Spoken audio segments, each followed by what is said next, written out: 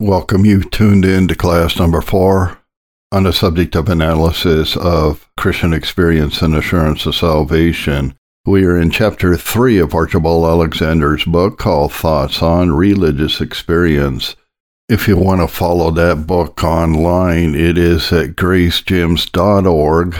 Click on the tab that says Books, alphabetically Archibald Alexander, and you will see the table of contents of the chapters of this book. I thought that today I want to enlarge on the new birth and talk about its counterfeits, false conversions, but do it in a way that could be helpful.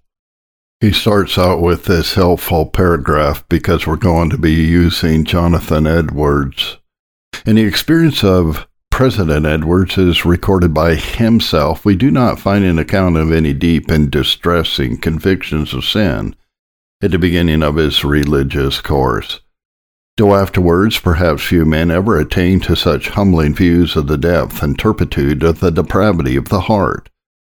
But his experience differs from that of those mentioned above, in that his first views of divine things were clear and attended with unspeakable delight. He says, quote, "The first instance that I remember of that sort of inward secret delight in God and divine things that I have lived much in since was on reading those words in 1 Timothy 1:17. Now to the King eternal, immortal, invisible, the only wise God, be honor and glory forever and ever. Amen." As I read these words, there came into my soul, and was, as it were, diffused through it, a sense of the glory of the divine being. A new sense quite different from anything I ever experienced before. Never any words of Scripture seemed to me as those words did. I thought with myself how excellent a being that was, and how happy I should be if I might enjoy the God and be wrapped up in him in heaven, and be, as it were, swallowed up in him forever. From that time I began to have a new kind of apprehension and ideas of Christ and the work of redemption and the glorious way of salvation by him. An inward sweet sense of these things at times came into my heart, and my soul was led away in pleasant views and contemplations of them. After this, my sense of divine things gradually increased and became more and more lively and had more of that inward sweetness. The appearance of everything was altered, and so on. Alexander comments on this, and he says the difference between this and many other cases of incipient piety is very striking.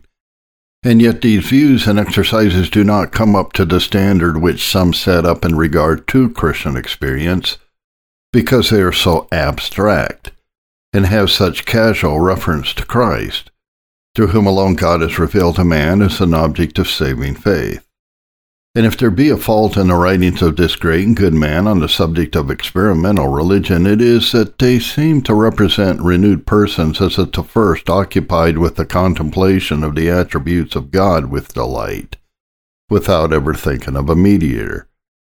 But few men ever attained, as we think, higher degrees of holiness, or had made more accurate observations on the exercises of others. And this is a paragraph I want to draw attention to as we quote from the Religious Affections and other works by Jonathan Edwards on this subject. His writing on the treatise of the religious affections is too abstract and tedious for common readers, but it is an excellent work, although I think his 12 marks, and he's talking about the 12 positive marks that indicate that you have been born again, might with great advantage have been reduced to half the number on its own plan. The experimental exercises of religion are sure to take their complexion from the theory of doctrine entertained, or which is inculcated at the time. Jonathan Edwards, writing in his introduction to the Religious Affections, says, "There is no question whatsoever that is of greater importance to mankind, and what more concerns every individual person to be well resolved in than this: what are the distinguishing qualifications of those that are in favor with God and entitled to his eternal rewards, or which comes to the same thing, what is the nature of true religion? and in what lies the distinguishing notes of that virtue and holiness that is acceptable in the sight of God. And that's kind of a difficult way of putting this. The way that I would put this is, if a person has in fact been born again and regeneration are synonymous terms to come under the effectual calling of our confession in the Westminster Confession, chapter 10. What are the fruits? What are the indications that a person has passed from death unto life? If regeneration is a change in the governing disposition of the soul, the governing disposition, the helm of the soul, the mind, the will, and affections, how are they affected? We want to see what are the minimal things that we should see that would stand out to indicate that a person has passed from death unto life. And as I think back on the things over the years, as I've studied Edwards and others, one of the most helpful sermons, though it is frightening maybe at first, is his Hypocrites Deficient in the Duty of Prayer. And we'll talk about that in a moment and why the subject there is so very important. Edwards writes, there is indeed something very mysterious in the new birth, that there could be so much good and so much bad mixed together in the Church of God, as it is a mysterious thing, and what has puzzled and amazed many a good Christian, that there should be that which is so divine and precious as the saving grace of God, and he's talking about in the soul of a believer, and the new and divine nature dwelling in the same heart, with so much corruption, hypocrisy, and iniquity in a particular saint. Yet neither of these is more mysterious than real, and neither of them is a new or a rare thing. In another paragraph in the introduction, Edwards wrote, it is by the mixture of counterfeit religion with true religion, not discerned and distinguished, that the devil has had his great advantage against the cause and kingdom of Christ, all along, up till now. It is by this means principally that he has prevailed against all revivings of religion. To make this subject even more challenging, there is a work that we have discussed before called the work of the Holy Spirit, his lesser work, convicting, enlightening, that falls short of the new birth, that is on the temporary believer. And to help us here, I'll just quote a couple of paragraphs from A.W. Pink from his commentary on Hebrews 6:4-6, but you can find this online. It is called the twofold working of the Holy Spirit. A.W. Pink talks about or writes about the Spirit's work upon a non-elect, or what we would call the temporary believer. We begin by inquiring upon what does he work. We answer upon the faculties of men's souls. First, he works upon the understanding. There are in all natural men faculties of understanding, will, and affection. A man could not love God unless he had in him the faculty of affection. A stone could never love God. So a man can never understand spiritual things unless he had the faculty of understanding. With the elect, the Holy Spirit renews the understanding, Romans 12:2, compared with Titus 3, verse 5. But with the non-elect, he only enlightens or educates it. Secondly, the Holy Spirit works upon the affections of the natural man. There is in fallen man a natural devotion to a deity. This is evidenced by the fact that practically all of the heathen worship some god or other. In Acts 13, verse 50, we read of devout women being stirred up against Paul and Barnabas. They had a devotion in them which is common to mankind. Now let men bring their natural devotion to the Scriptures, and they will come to know of the true God, and learn to reverence him also. Yet is that only nature improved? Through the Word, the Holy Spirit may, and usually does, convince its reader that the Maker of heaven and earth is a true God, and therefore worthy of honor and homage. The fact is, though, very few indeed recognize it. Again, there is in every sinner the natural recognition that his sins deserve eternal death, and that God, unless he is appeased, will punish him. So this is a work of the Holy Spirit upon the temporary believer. He is temporary. He seems to manifest and makes an outward profession, and to appearance seems like a true Christian indeed, but since there is no change in the governing disposition, the heart is still at enmity against God, Romans 8:7, and by degrees he will go back to the world because he has no real affection to the God that he professes has changed him. So when we're looking at the fruits of regeneration, we want to see those things that are permanent, not temporary.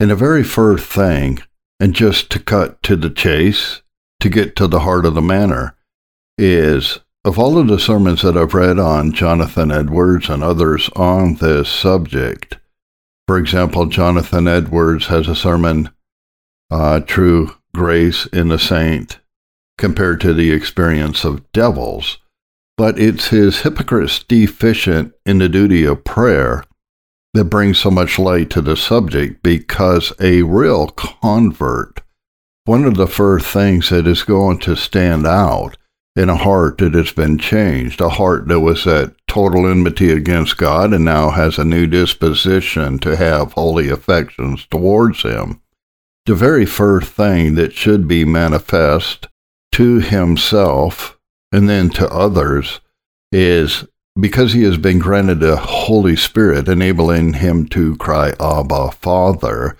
there is going to be a spirit of prayer within him. An Edwards sermon called Hypocrites Deficient in the Duty of Prayer, taken from Job 27, verse 10, will he always call upon God? The thing that is trying to be established is, if a person is not in fact born again, he will not always call upon God. And how does this happen? In the part called Doctrine of the Sermon, he says, however, hypocrites may continue for a season in the duty of secret prayer, yet it is their manner after a while in a great measure to leave it off. In speaking upon this doctrine, I shall show, 1, how hypocrites often continue for a season to call upon God, and next, how it is their manner after a while in a great measure to leave off the practice of this duty. So let me read here the main points. Hypocrites, false converts, call on God for a while after they have received common illuminations and affections. This is the same thing that Eddie W. Pink was talking about, the common illuminations of the Holy Spirit, and the affections being moved, though they are not true affections for God. They are affections to a God that is a figment of their imagination, or one that they think has recently been reconciled to them. While they are under awakenings, they may, through fear of going to hell, call upon God, and attend very constantly upon the duty of secret prayer. And after they have had some melting affections, having their hearts much moved with the goodness of God, or with some affecting encouragements and false joy and comfort, while these impressions last, they continue to call upon God in the duty of secret prayer. Now, in the second heading, Edwards writes, it is a manner of hypocrites, after a while, in a great measure to leave off the practice of this duty, the duty of closet prayer, secret prayer. We are often taught that the seeming goodness and piety of hypocrites is not of a lasting and persevering nature. It is so with respect to their practice of the duty of prayer in particular, and especially of secret prayer. They can omit this duty, and their omission of it not be taken notice of by others, who know what Christian profession they have made, so that a regard to their own reputation obliges them still to practice it. If others saw how they were neglecting it, it would exceedingly shock their charity towards them. But their neglect does not fall under their observation, at least not under the observation of many. Therefore, they omit this duty, and still have the credit of being converted persons. Men of this character can come to a neglect of secret prayer by degrees without very much shocking their false peace or carnal security. For though indeed for a converted person to live in a great measure without secret prayer is very wide of the notion they once had of a true convert, yet They find means by degrees to alter their notions and to bring their principles to suit with their inclinations. In other words, their practice. They can suit it to their false conversion without disturbing their false peace. Edward says, and at length they come to that in their notion of things, that a man may be a convert and yet live very much in neglect of this duty. In time they can bring all things to suit well together, their false hope of heaven, with an indulgence of sloth and gratifying carnal appetites, and living in a great measure a prayerless life. They cannot indeed suddenly make these things agree. It must be a work of time, and length of time will effect it.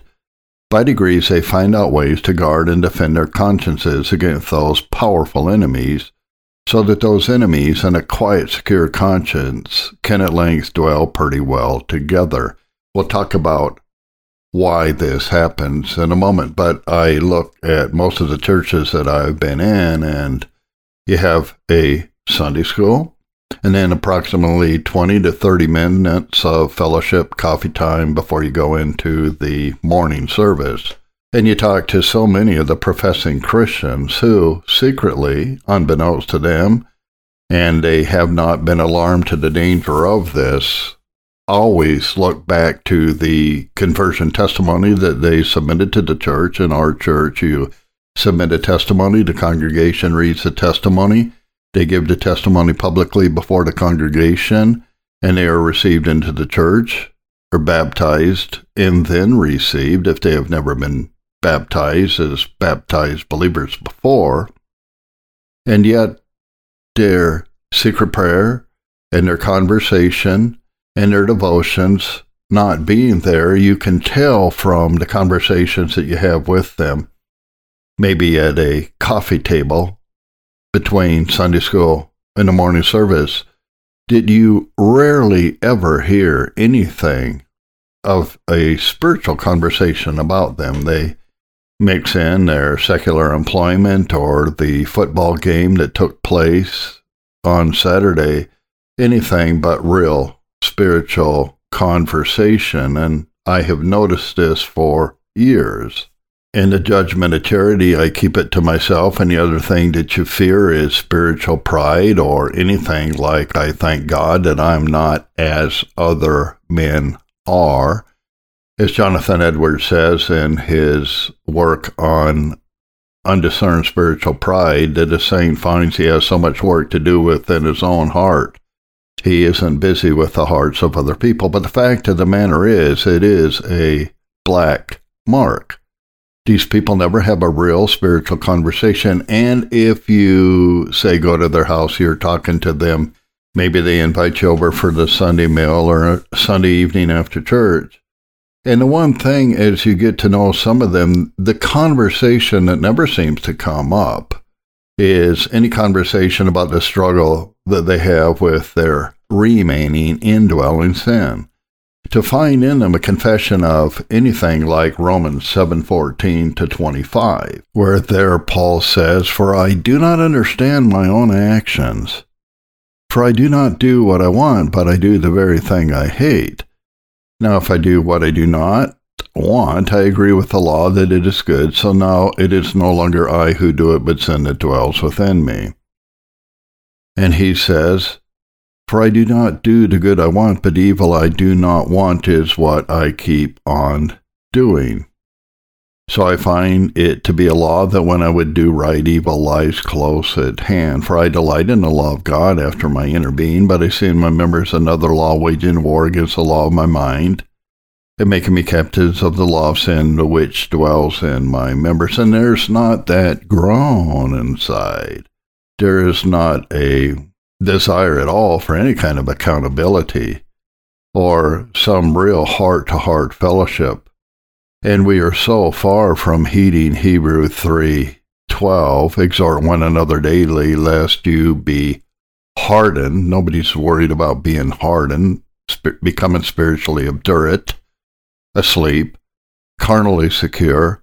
So this is a foundation, is what probably is so in false converts. Returning to Jonathan Edwards' sermons, but they The false convert, the one who made a profession and by degrees has left off the duty of secret prayer. He has no delight in it. How can he? He is still at enmity against God. How do you pray to God with any kind of a delight if you still secretly are hostile and an enemy to him?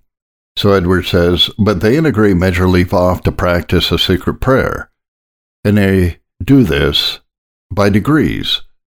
At first they begin to be careless about it under some particular temptations because they have been out in young company, or have been taken up very much with worldly business. They omit it once. After that they more easily omit it again. Thus it presently becomes a frequent thing with them to omit it, and after a while it comes to that pass that they seldom attend it. Perhaps they attend it on Sabbath days and sometimes on other days, but they have ceased to make it a constant practice daily to retire, to worship God alone and to seek his face in secret places. They sometimes do a little to quiet their conscience and just to keep alive their old hoe, because it would be shocking to them, even after all their subtle dealing with their consciences, to call themselves converts and yet totally to live without prayer. Yet to practice the secret prayer they have in a great measure left off. So my comments on this is because I have a Facebook group called Thoughts on Christian Experience and Assurance. Think about this. The people that are professing Christians, but they do not see the fruit as they suppose that they should see within themselves. So they are lamenting like Paul in Romans 7:14 to 25. These people's consciences, because by degrees they've left off the practice of secret or closet prayer, they're not the ones that are really concerned, the false convert, the ones who are by degrees backsliding in such a subtle way as that their conscience will allow them any omission of secret prayer or any kind of fruit that comes from the new birth. The people that are groaning under their lack of fruit that they believe that they should see, they're the ones that I don't worry about. I just need to help them with their assurance. It's the people that live in the neglect of secret prayer, calling upon God in their prayer closets, seeing him in the need of him for everything, and they are asleep to it. Those are the people that I really worry about. Their conscience isn't bothering them because they have dulled the conscience, seared it maybe with a hot iron, and they're not troubled about these things. But it is important that I talk about the next part of Edwards' sermons to the reason why this is a manner of hypocrites to leave off the duty of secret prayer. Edwards writes, hypocrites never had the spirit of prayer given them. They may have been stirred up to the external performance of this duty, and that with a great deal of earnestness and affection, and yet always have been destitute of the true spirit of prayer. The spirit of prayer is an Holy Spirit, a gracious Spirit. But it is far otherwise with the true convert. His work is not done. And this person may lack assurance. This may be a weak believer. But the work is not done with him. It's only begun with him, and he finds still a great work to do and great wants to be supplied. He sees himself still to be a poor, empty, helpless creature, and that he still stands in great and continual need of God's help. He is sensible that without God he can do nothing. A false conversion makes a man in his own eyes self-sufficient. He says he is rich and increased with goods and has need of nothing, and knows not that he is wretched and miserable, poor and blind and naked. But after a true conversion the soul remains sensible of its own impotence and emptiness, as it is in itself, and its sense of it is rather increased and diminished. A true convert is still sensible of its universal dependence on God for everything. A true convert is sensible that his grace is very imperfect, and he is very far from having all that he desires. Instead of that, by conversion are begotten in him new desires which he never had before. He now finds in himself holy appetites, and hungering and thirsting after righteousness. a longing after more acquaintance and communion with God, so that he has business enough still at the throne of grace. Yea, his business there, instead of being diminished, is, since his conversion, rather increased. But the hope which a hypocrite has of his good estate takes off the force that the command of God before had upon his conscience, so that now he dares neglect so plain a duty. The command which requires the practice of the duty of prayer is exceeding plain, Matthew 26, verse 41. Watch and pray that you enter not into temptation, Ephesians 6, verse 18. Praying always with all prayer and supplication in the Spirit, and watching thereunto with all perseverance and supplication for all saints, Matthew 6, verse 6. It is a manner of hypocrites, false converts, those who are not in fact regenerate, those who may have experienced the common influences of the Holy Spirit. These are the people that Jonathan Edwards is talking about. It is their manner after a while to return to sinful practices, which will tend to keep them from praying. While they were under convictions, they reformed their lives and walked very exactly. This reformation continues for a little time, perhaps after their supposed conversion, while they are much affected with hope and false comfort. But as the things die away, their old lusts revive, and they by degrees return like the dog to its vomit, and the sow that was washed or wallowing in the mire. They return to their sensual practices, to their worldly practices, to their proud and contentious practices as before. And no wonder this makes them forsake their prayer closets. Sinning and praying don't agree well together. If a man be constant in the duty of secret prayer, it will tend to restrain him from willful sinning. So on the other hand, if he allows himself in sinful practices, it will restrain him from praying. To keep up the duty of prayer after he is given loose to his lust would tend very much to disquiet a man's conscience. Also, hypocrites never counted the cost of perseverance in seeking God and of following him to the end of their lives. To continue in instant prayer with all perseverance to the end of life requires much care, watchfulness, and labor. For much opposition is made to it by the flesh, the world, and the devil, and Christians meet with many temptations to forsake this practice. Hypocrites have no interest in those gracious promises which God has made to his people, of those spiritual supplies which are needful in order to uphold them in the way of their duty to the end. God has promised true saints that they shall not forsake him, Jeremiah 32, verse 40. I will put my fear into their hearts, that they shall not depart from me. He has promised that he will keep them in the way of their duty, 1 Thessalonians 5:23 and 24. And the God of peace sanctify you wholly. And I pray God your spirit, soul, and body be preserved blameless to the coming of our Lord Jesus Christ. And one paragraph from the terrible application, and by terrible I mean frightening, sobering, very solemn application of Jonathan Edwards and hypocrites deficient in the duty of prayer, taken from Job 27:10. An exhortation. I would exhort those who have entertained in hope of their being true converts, and yet since their supposed conversion have left off the duty of secret prayer, and ordinarily allow themselves in the omission of it, to throw away their false hope. If you have left off calling upon God, it is time for you to leave off hoping and flattering yourselves with an imagination that you are the children of God.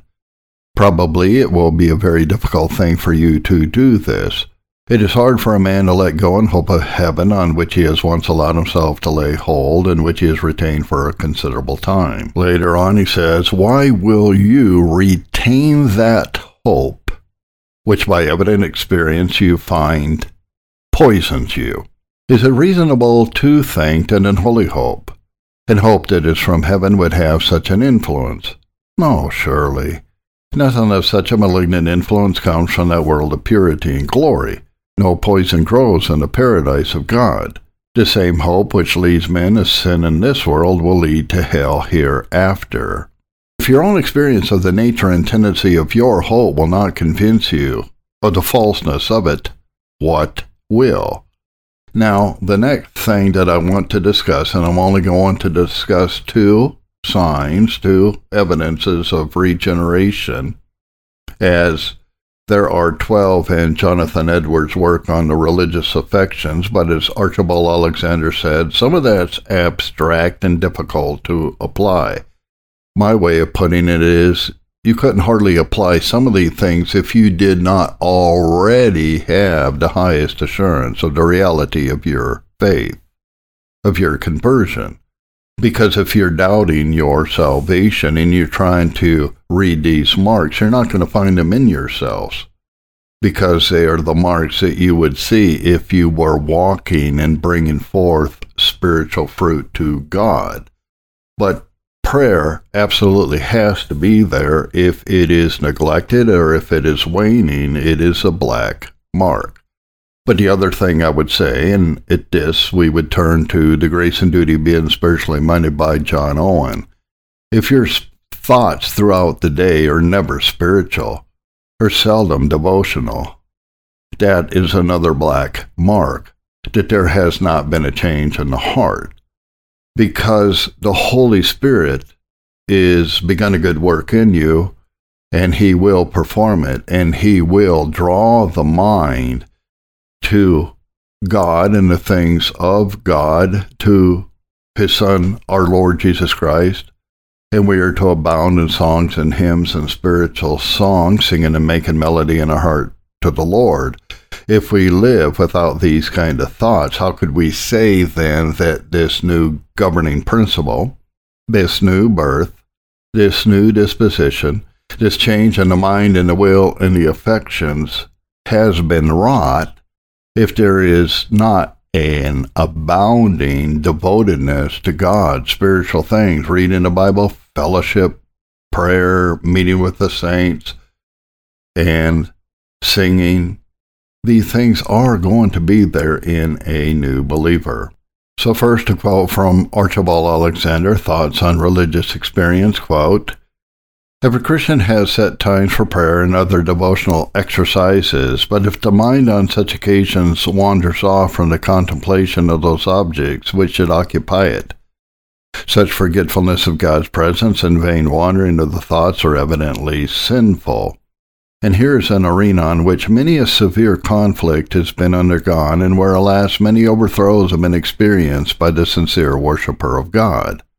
So we will set down as a foundation that we know that there are going to be times of wandering in the affections, and times, as Octavius Winslow calls it, spiritual declension in the soul. There are going to be those times, but as a whole, the bent, the disposition is going to be for spiritual thoughts. Let me quote from the diary of Edward Payson, and I'll describe the condition of the wandering thoughts and distinguish them from a new disposition compared to a false convert in which the things are not there at all. From the diary of Edward Payson, February 19th. What a poor, weak, unstable creature I am when Christ is absent. I read Richard Baxter's Saints' Everlasting Rest, but though it is very affectingly written, I was totally unmoved by it. But notice, he's lamenting that. He's unmoved by it, and he doesn't want to stay there. He's mourning. He is grieved. Whereas in a false convert, he's not moved that he is not affectionate. He said, February 28th, resolved to spend this day in fasting and prayer. I did so, but found no relief. Was astonishingly dead and wandering. In reading David Brainerd's life, I seemed to feel a most ardent desire after some portion of his spirit, but when I attempted to pray, it vanished. I could not even mourn over my coldness. March 8th. I cannot accuse myself of indulging in any known sin or neglecting any known duty, but I am so lifeless, so little engaged in religious things that I seem to believe as though I believe not. July 18th, very little comfort in prayer. Have fallen into a sad, lifeless state the past week. Hope it will convince me more strongly than ever of my weakness and vileness. Well, inevitably, what would that lead him to? A lamentation of it, a mourning for it, a crying out to God to alleviate it. Those are all things that are common in somebody who in fact has been born again. When he notices that his devotions are devoid of life, that he has not the spirit of prayer that maybe he had on another occasion, he doesn't want to stay there. With the false convert, it isn't so, because his lack of the duty of prayer and his living in sin agree very well together, as Jonathan Edwards said in the previously described sermon. Again, David Brainerd, Lord's Day, April 4th. My heart was wandering and lifeless. On the evening of the next day, he complains that he seemed to be void of all relish of divine things, felt much of the prevalence of indwelling sin, corruption, and saw in himself a disposition to all manner of sin, which brought a very great gloom on his mind and cast him down into the depths of melancholy, so that he speaks of himself as amazed, having no comfort, but filled with horror, seeing no comfort in heaven or earth. Well, this is his feelings. But those feelings, I say, cannot be there in a new convert without this kind of lamentation, mourning, and groaning. Monday, June 7th, felt still powerless in secret prayer. Afterwards, I prayed and conversed with some little life. God feeds me with crumbs. Blessed be his name for everything. Ruth Bryan, and we talked about that in the last lesson. Ruth Bryan's diary, March 30th, 1828. Quote, "This hard heart. Sometimes I cannot pray, but she would pray. She says that she cannot. This isn't because she lacks the new birth. It's that her devotional affections are very, very weak at this time. It doesn't mean that they're not there.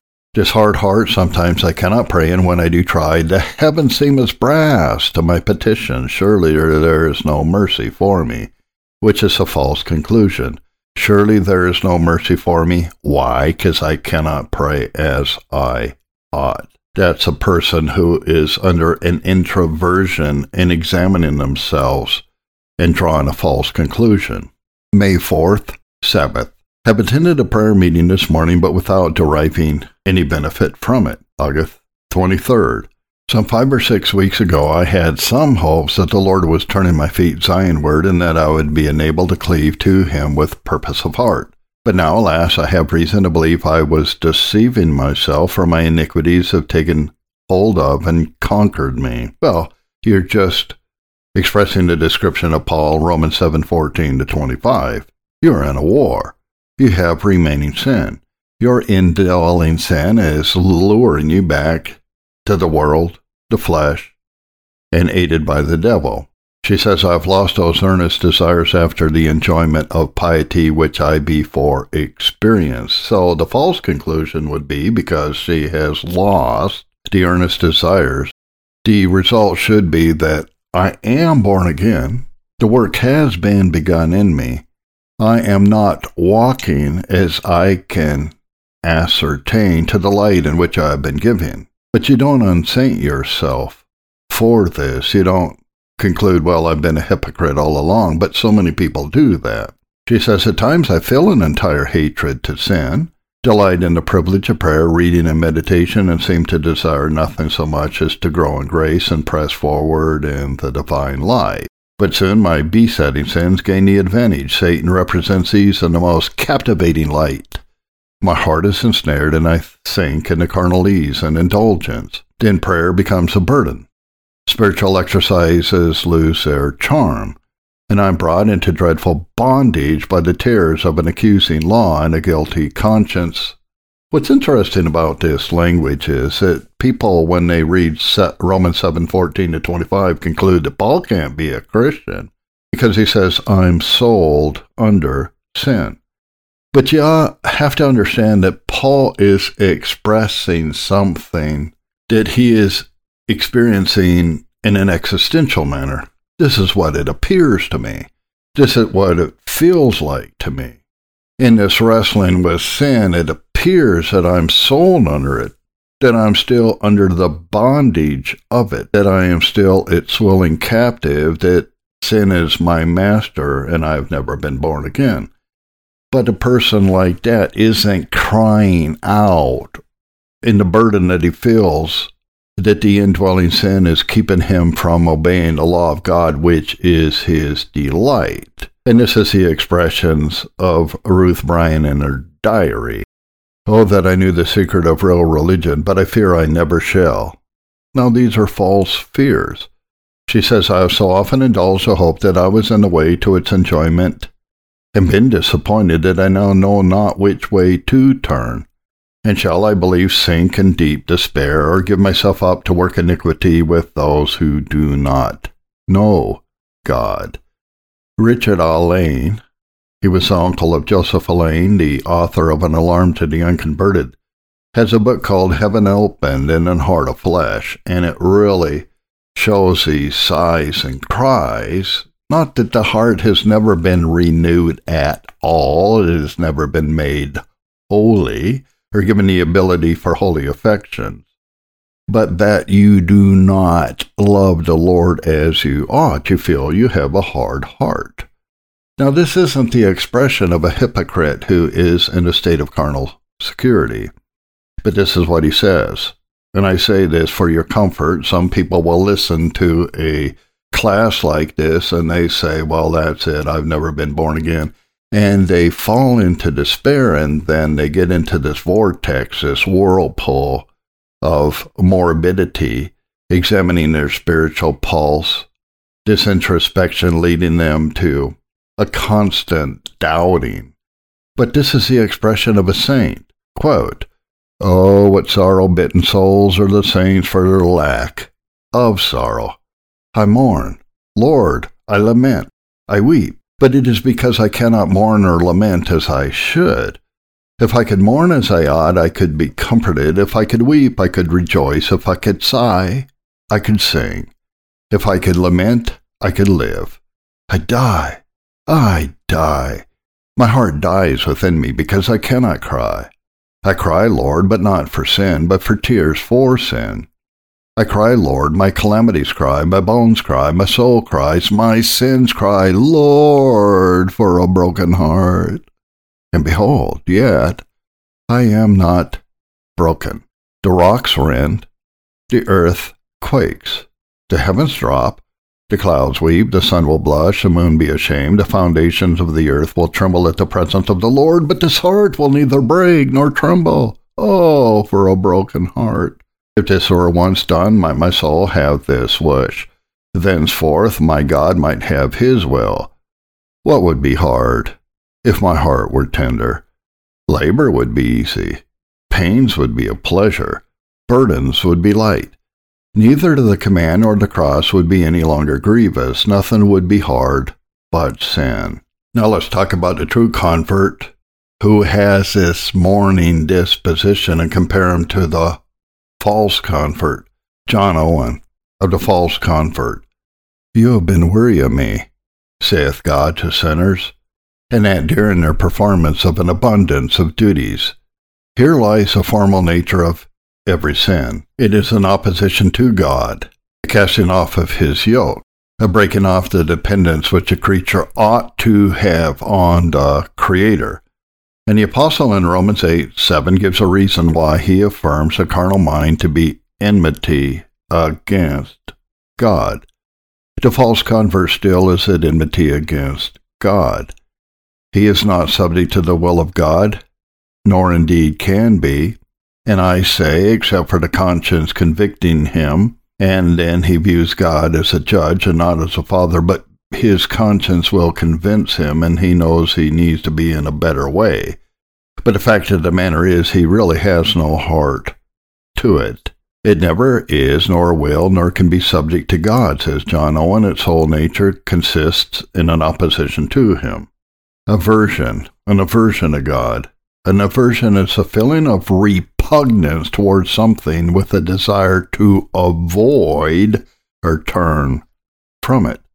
Believe it or not, that is in the heart of a temporary believer, somebody who has a false conversion. Secretly, there is still an aversion to real fellowship or worship of God. Our Savior, describing the enmity that was between himself and the teachers of the Jews by the effects of it, saith, and the prophet, My soul loathed them, and their soul also abhorred me, Zechariah 11:8. Where there is mutual enmity, there is mutual aversion, loathing, and abomination. So it was between the Jews and the Samaritans. They were enemies and abhorred one another. Opposition or contending against one another is the next product of enmity. He was turned to be their enemy, and he fought against them, speaking of God towards the people. Where there is enmity, there will be fighting. It is a proper and natural product of it. Now both these effects are found in this law of sin.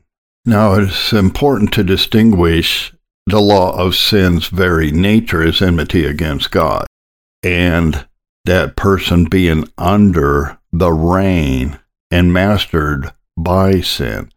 So a Christian, and this is what John Owen points out in chapter 4, and especially chapter 5 of his treatise on indwelling sin, because sin's nature itself hasn't changed, there still will be aversion in it to God. It knows nothing else but to be its enemy. But it isn't the overall disposition of a believer, because there is a new nature in him which abhors that which in him wants to be still at enmity against God, or any indisposition to duty in which communion with God is to be obtained, all weariness of duty, all carnality or formality to duty. It all springs from this root of the remains of enmity and indwelling sin, but he is not any longer under the dominion of it, Romans 6, verse 14. And it's worth quoting John Owen here, because he's talking about the difference of indwelling sin in a believer. This is what he is at war against. The flesh lusts against the spirit, and the spirit against the flesh, so that you cannot do the things that you would. Galatians 5, 16 and 17. John Owen says, Let us take into consideration the duties of retirement as private prayer and meditation and the like. And I'm establishing that in the false convert, private prayer is left off by degrees until it is left off altogether. Spiritual meditation by degrees is left off altogether. But in a Christian, the remains of indwelling sin, that's a whole different thing. Its very nature is an aversion against God, but it isn't even in the ascendancy. Sin can no longer have dominion over him. So he says, in this indwelling sin, there will be an aversion and a loathing oftentimes, and it will discover itself in the spiritual affections. A secret striving will be in them about close and cordial dealing with God. So there will be a striving in them. The closer he has in his worship, meditations on God, the things will appear. In a false convert, they are a total disposition. Now, as I wanted to point out, the next thing that we really should focus on as an evidence that we have been brought from death unto life is a life of being spiritually minded, not carnally minded. So this is a warning that Owen starts his treatise off with. Again, he says, There are so great and pregnant evidences of the prevalency of an earthly, worldly frame of spirit in many who make profession of religion, that it is high time they were called to a due consideration how unanswerable they are in this to the power and spirituality of that religion which they profess. There is no way in which such a frame may be evidenced to prevail in many, yea, in the generality of such professors, that is not manifest to all.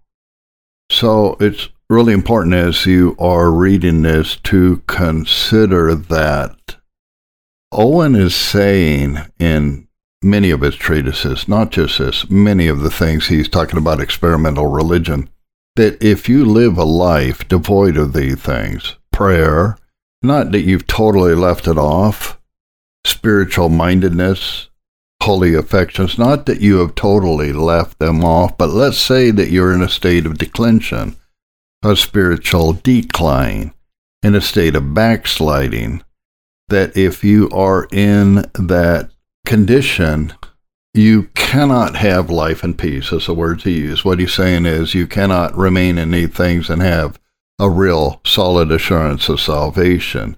If you have assurance, if you have peace, and you're living in the neglect of secret prayer, not praying as you ought, not guarding your affections as you ought, you're caught up in the things of this world, you are in a state of spiritual decline. You cannot have an assurance of salvation. If you have peace, you are carnally secure. You may indeed be a Christian, but that is why God is going to bring the chastening rod. He is not going to allow you to stay there, but your conscience won't allow you to stay there either if you are a real Christian.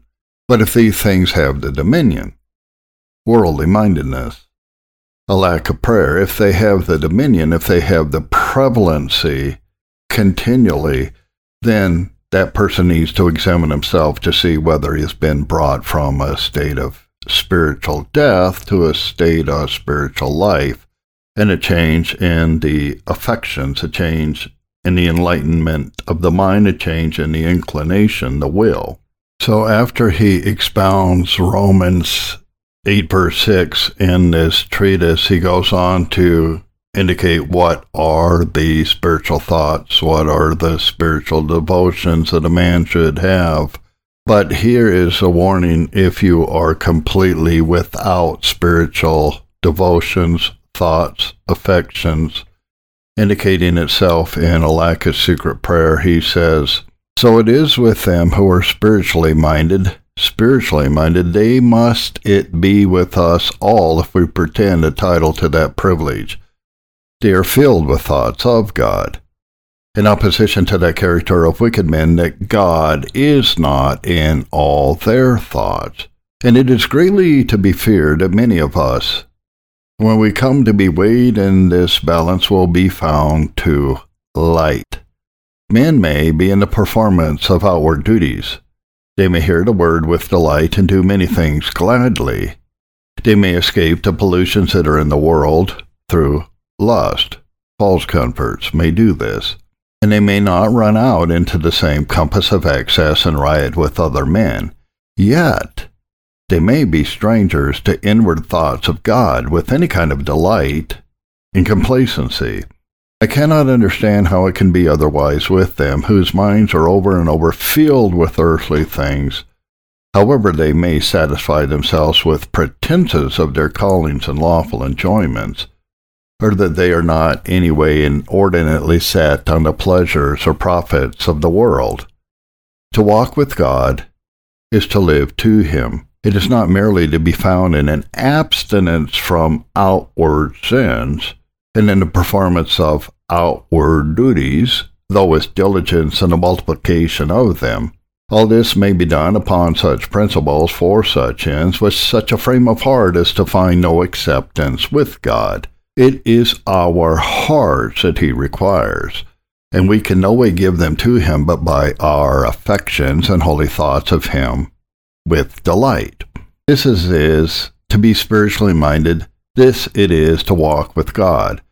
Let no man deceive himself, unless he thus abound in holy thoughts of God, unless our meditation of Him be sweet to us. All that we else pretend to will fail us in the day of our trial. This is the first thing in which we may evidence ourselves to be under the conduct of the minding of the Spirit, or to be spiritually minded. And I have insisted the longer on it because it contains the first sensible egress of the Spirit of living waters in us, the first acting of spiritual life to our own experience. Now, this is enlarged in this work, and it would be good for me to have a couple of lessons just on the meat of this book. But because we're following the pattern in Thoughts on Religious Experience, which Archibald Alexander starts with piety in children and goes all the way through the deathbed of the believer, I'm not going to spend a lot of time on this, but I thought that it definitely needed a second study, because I think it's also going to be helpful. Our next chapter, chapter 4, is on causes of diversity or differences in Christian experience, effect of our temperament upon our experience, and especially as of spiritual melancholy as they defined it in a bygone day. I want to, in the next lesson, talk about what I would call the dark night of the soul, and I think at that point we will open up Pilgrim's Progress, Christian and Hopeful in the Castle of Giant Despair, and I think that would be worth our while, but I really had to, and this is very, very minimal. What we talked about in this lesson is very minimal. It does people good to read these diaries, read these biographies, and then read what are the evidences, or as Gardner Spring once named a book, the distinguishing traits of Christian character, or what are the things that absolutely will establish that a person is not a false convert but has been brought from death unto life. Thank you for tuning into this class, and we look forward to the next one with you.